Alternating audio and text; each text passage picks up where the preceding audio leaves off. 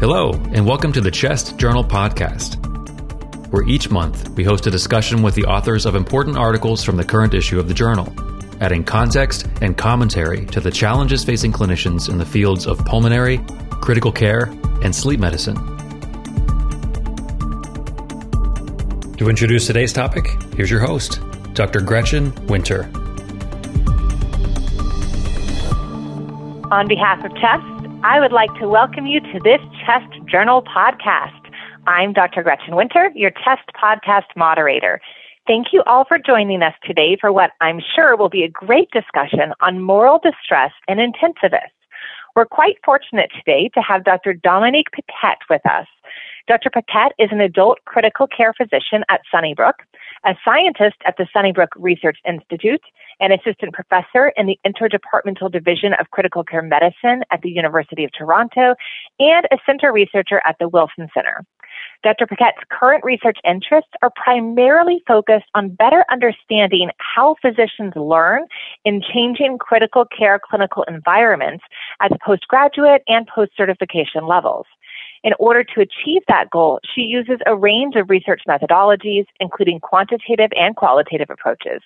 And Dr. Paquette is also actively engaged in critical care curriculum development and evaluation, as well as in teaching at multiple levels. So Dr. Paquette and her colleagues wrote an article in the Chest Journal, Moral Distress in Canadian Intensivists, a complex interplay of contextual and relational factors. Thank you so much for joining us, Dr. Paquette. It's my great pleasure to be with you today. Well, I'd like to start by asking you why you decided to study this. So what was your question and why did you think it was important? So this all started in 2018, actually, when our group conducted a national survey of practicing Canadian critical care physicians on moral distress, but also on other wellness indicators. And so that's interesting because maybe those days it becomes a little bit futile to ask why would we be interested in moral distress, because I think after the COVID or during the COVID pandemic, it maybe became obvious that healthcare professional well-being was truly important, but obviously, even before the pandemic, healthcare professional wellness was already a concern for healthcare organizations and healthcare associations, and therefore we wanted to better characterize the scope of the problems amongst critical care physicians. So we know that in the literature, moral distress has been studied traditionally more in the nursing profession, and we wanted to get a better sense of the level of moral distress and the scope of the problems amongst physicians. When we conducted the survey, we had open written comments at the end of each section for each of the wellness indicator. And given the richness of the comments that were actually added to the surveys by many of the participants, we thought it would be important to actually pay extra attention to those comments. From the very beginning, we had decided to follow our quantitative survey with a qualitative interview-based study to explore and explain the finding from the surveys. And therefore, we believe that the analysis of the written comments from the survey would be very useful to explain and to design or to inform our interview guide for our interview-based study that followed. So we focus our analysis a bit more specifically on understanding the inter-individual variability in moral distress amongst Canadian ICU physicians that we actually had observed or found during the quantitative survey. And we thought that that knowledge would be extremely important in the design of future organizational intervention that aim to address moral distress in the critical care environment. Excellent. So can you please explain for our listeners what moral distress is and why it matters? What are the consequences of it? Yeah, so moral distress happens when healthcare professional perceive that there are some constraints that can be, for example, institutional, that prevent them from acting in accordance to what they feel is actually morally right. So, for example, a physician, a nurse, or another healthcare professional can have fairly strong feeling about what is the right thing to do in a given clinical scenarios, and yet because of some external constraint, it doesn't feel that they can believe in accordance with those values. And that discrepancy between how people feel and how they feel pressure to act is actually the source of moral distress. So we know that, for example, disagreement about the best course of actions between physicians and family, or between healthcare professionals and family, especially at end of life, can, for example, be a source of moral distress. But also other situations like the inability to provide the best possible care because of a lack of resources or administrative requirements are other examples of classical, I would say, sources of moral distress amongst healthcare professionals. And obviously, we wouldn't care about moral distress if it didn't have potentially negative consequences. And we know from the literature that moral distress is actually associated with consequences both at the organizational but also at the personal level. And certainly our healthcare systems have experienced that over the last few years in response in part to the COVID pandemic. So examples of organizational consequences would be, for example, having the healthcare force leaving the profession or changing institution, or providing lower quality of care because of the distress they experience during their clinical activities. At the personal levels, healthcare professionals may experience burnout or depression symptoms. And these things have all been associated with moral distress experience at work. So, can you explain what the interplay is between moral distress and burnout? We often are hearing these terms used interchangeably. So are they different things? Yeah, so that's a good question.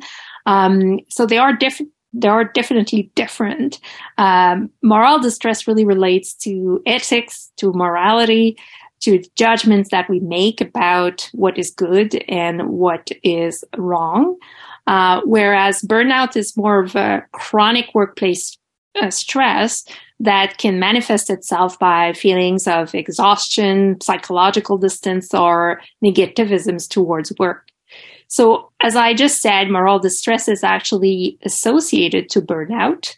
But burnout can obviously be related to a range of things other than moral dilemma or moral decision making that healthcare professionals have to make in real life.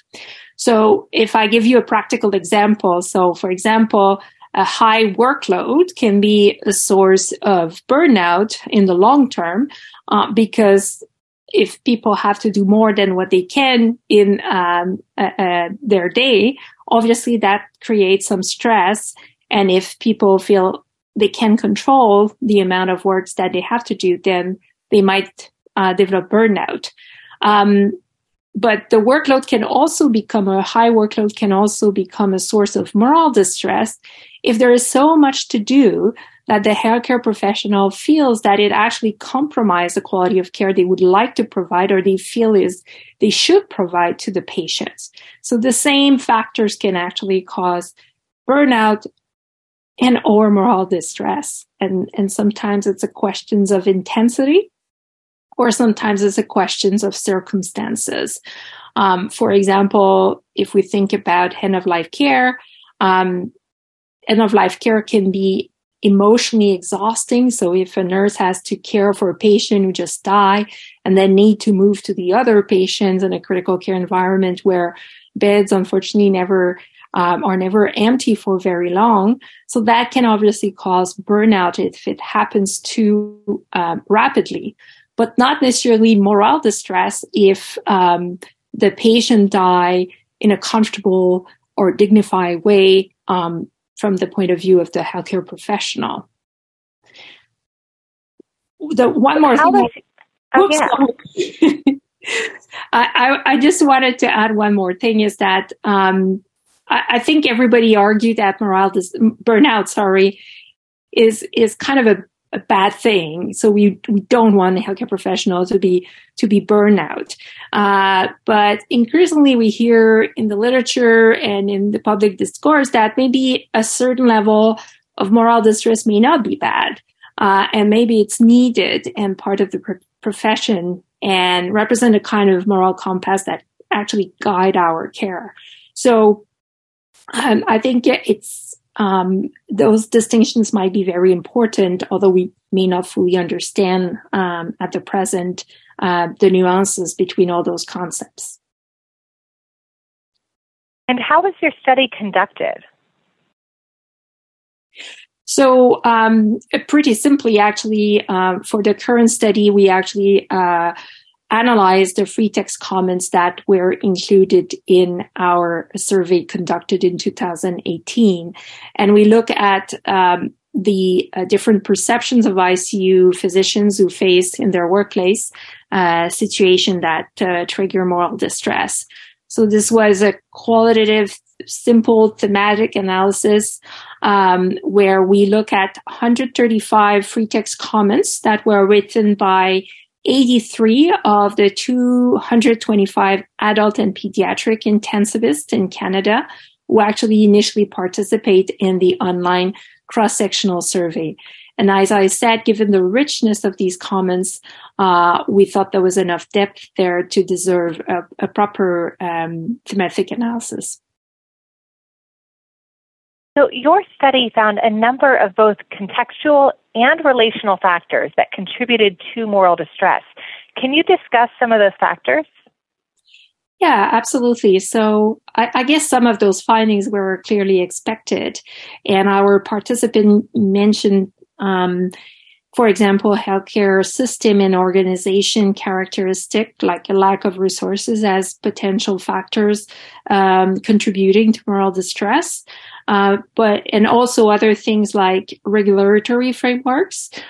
So in Canada, for example, there have been changes in healthcare policy from some of our provincial college, for example, that changed the way the no CPR order should be discussed with the family and should be documented in the chart. So those things were mentioned as contributing factor to moral distress by our participants.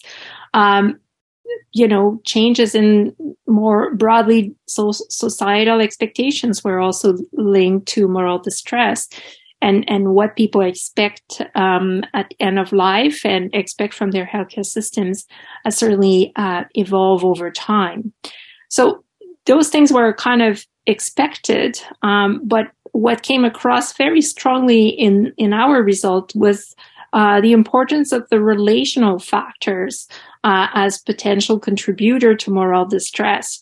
So the nature of the interactions between the physicians and their peers, with other healthcare professional, and also with patients and family, obviously, were recurrent factors that were mentioned by our participants. And the nature of these interactions could be disagreement with patients and family. Obviously, those are regularly mentioned as a source of moral distress, but also disagreement with coworkers about goals of care, or co-workers, or witnessing co-workers on professional behaviors towards patient and family. So a broad range of factors associated with moral distress. You also found a number of factors that contributed to other work-related stress. What were those? So obviously there was some overlap between those different factors, and we found some, again, organizational factors related to work-related stress that were not necessarily related to morale distress, like a lack of policy to protect healthcare workers from abuse, for example, and also some relational factors, for example, co-workers and professional behaviors, patients and families' disrespectful behaviors or disagreement about general aspect of care that were not necessarily involving moral conflict.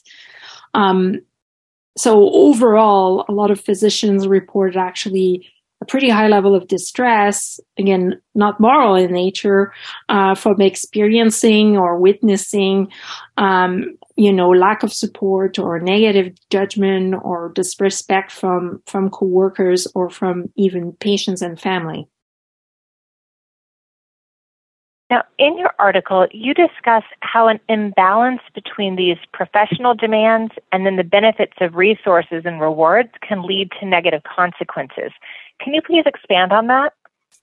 Yeah, so I think that's potentially, an explanation for the variability of moral distress or the variability of association between level of moral distress and some of the negative consequences that have been reported by our participants, but also in the literature in general.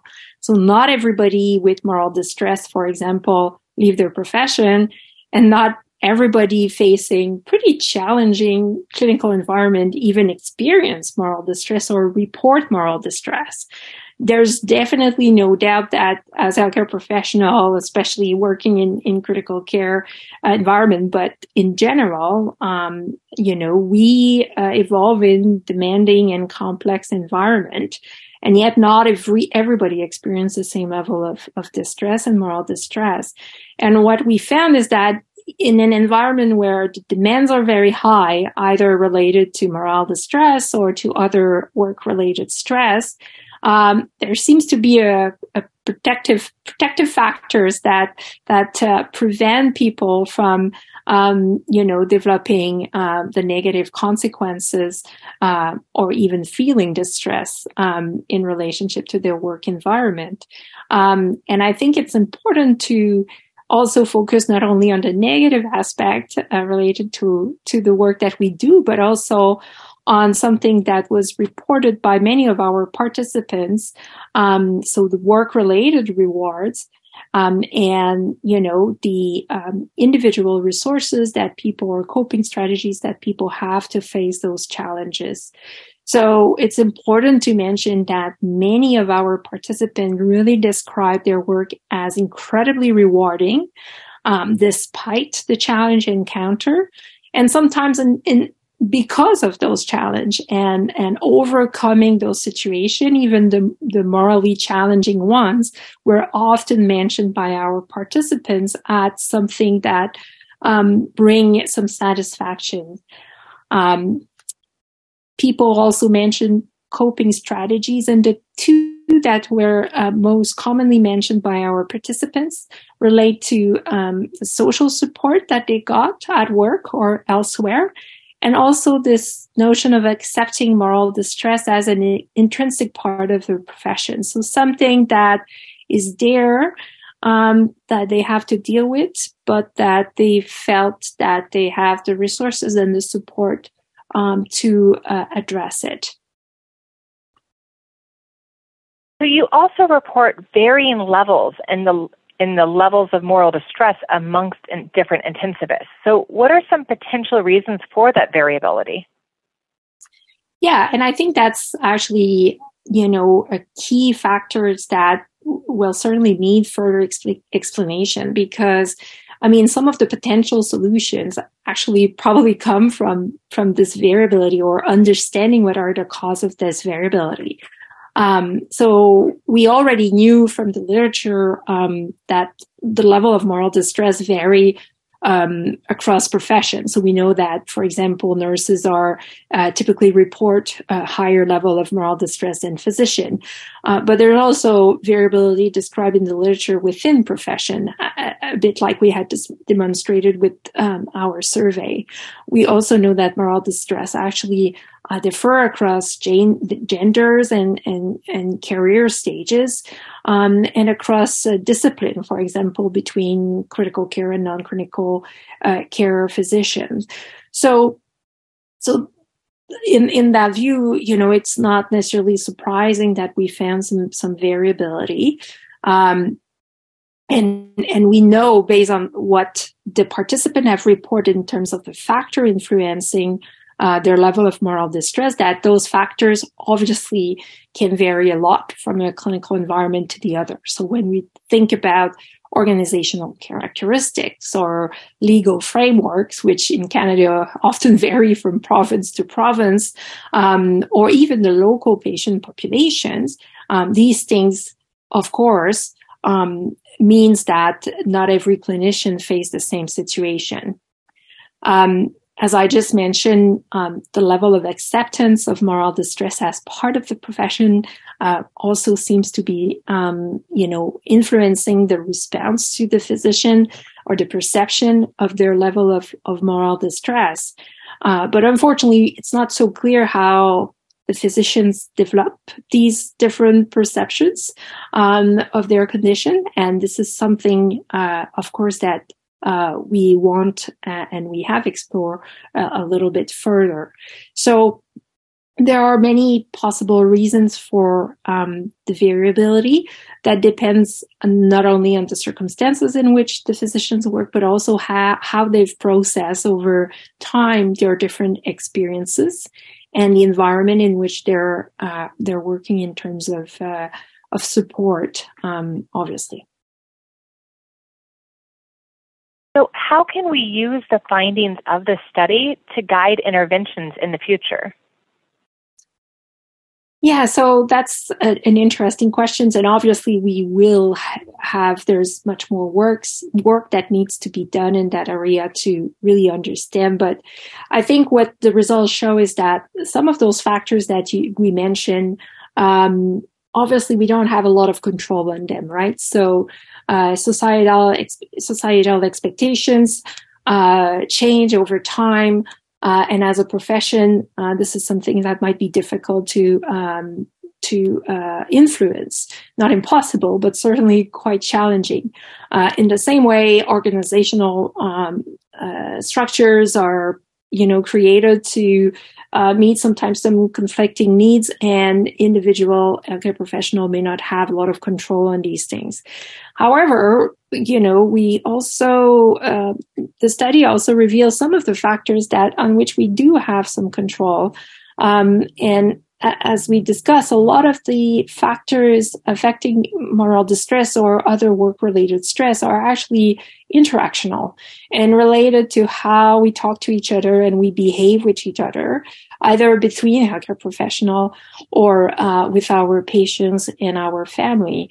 And as much as social interactions can be source of moral distress, it can also be source of professional rewards and also an important coping strategy to face the challenges that we meet every day in our profession. And therefore, interventions that are locally adapted to allow better communication between healthcare professionals to discuss those morally challenging situations may be very important in minimizing the moral distress within a team. And I think this is much more acceptable or feasible in terms of, institutional or organizational intervention than trying to impact some of the other factors that are difficult to modify. So how does your study compare to the prior literature on moral distress and intensivists? And what does your study uniquely add to that literature? So I think the patients and family values and preference have been traditionally very much identified as sources of moral distress. And the role of positive or negative interactions with work colleague may have been less clearly emphasized, despite the fact that they are potentially modifiable, as I just trying to explain.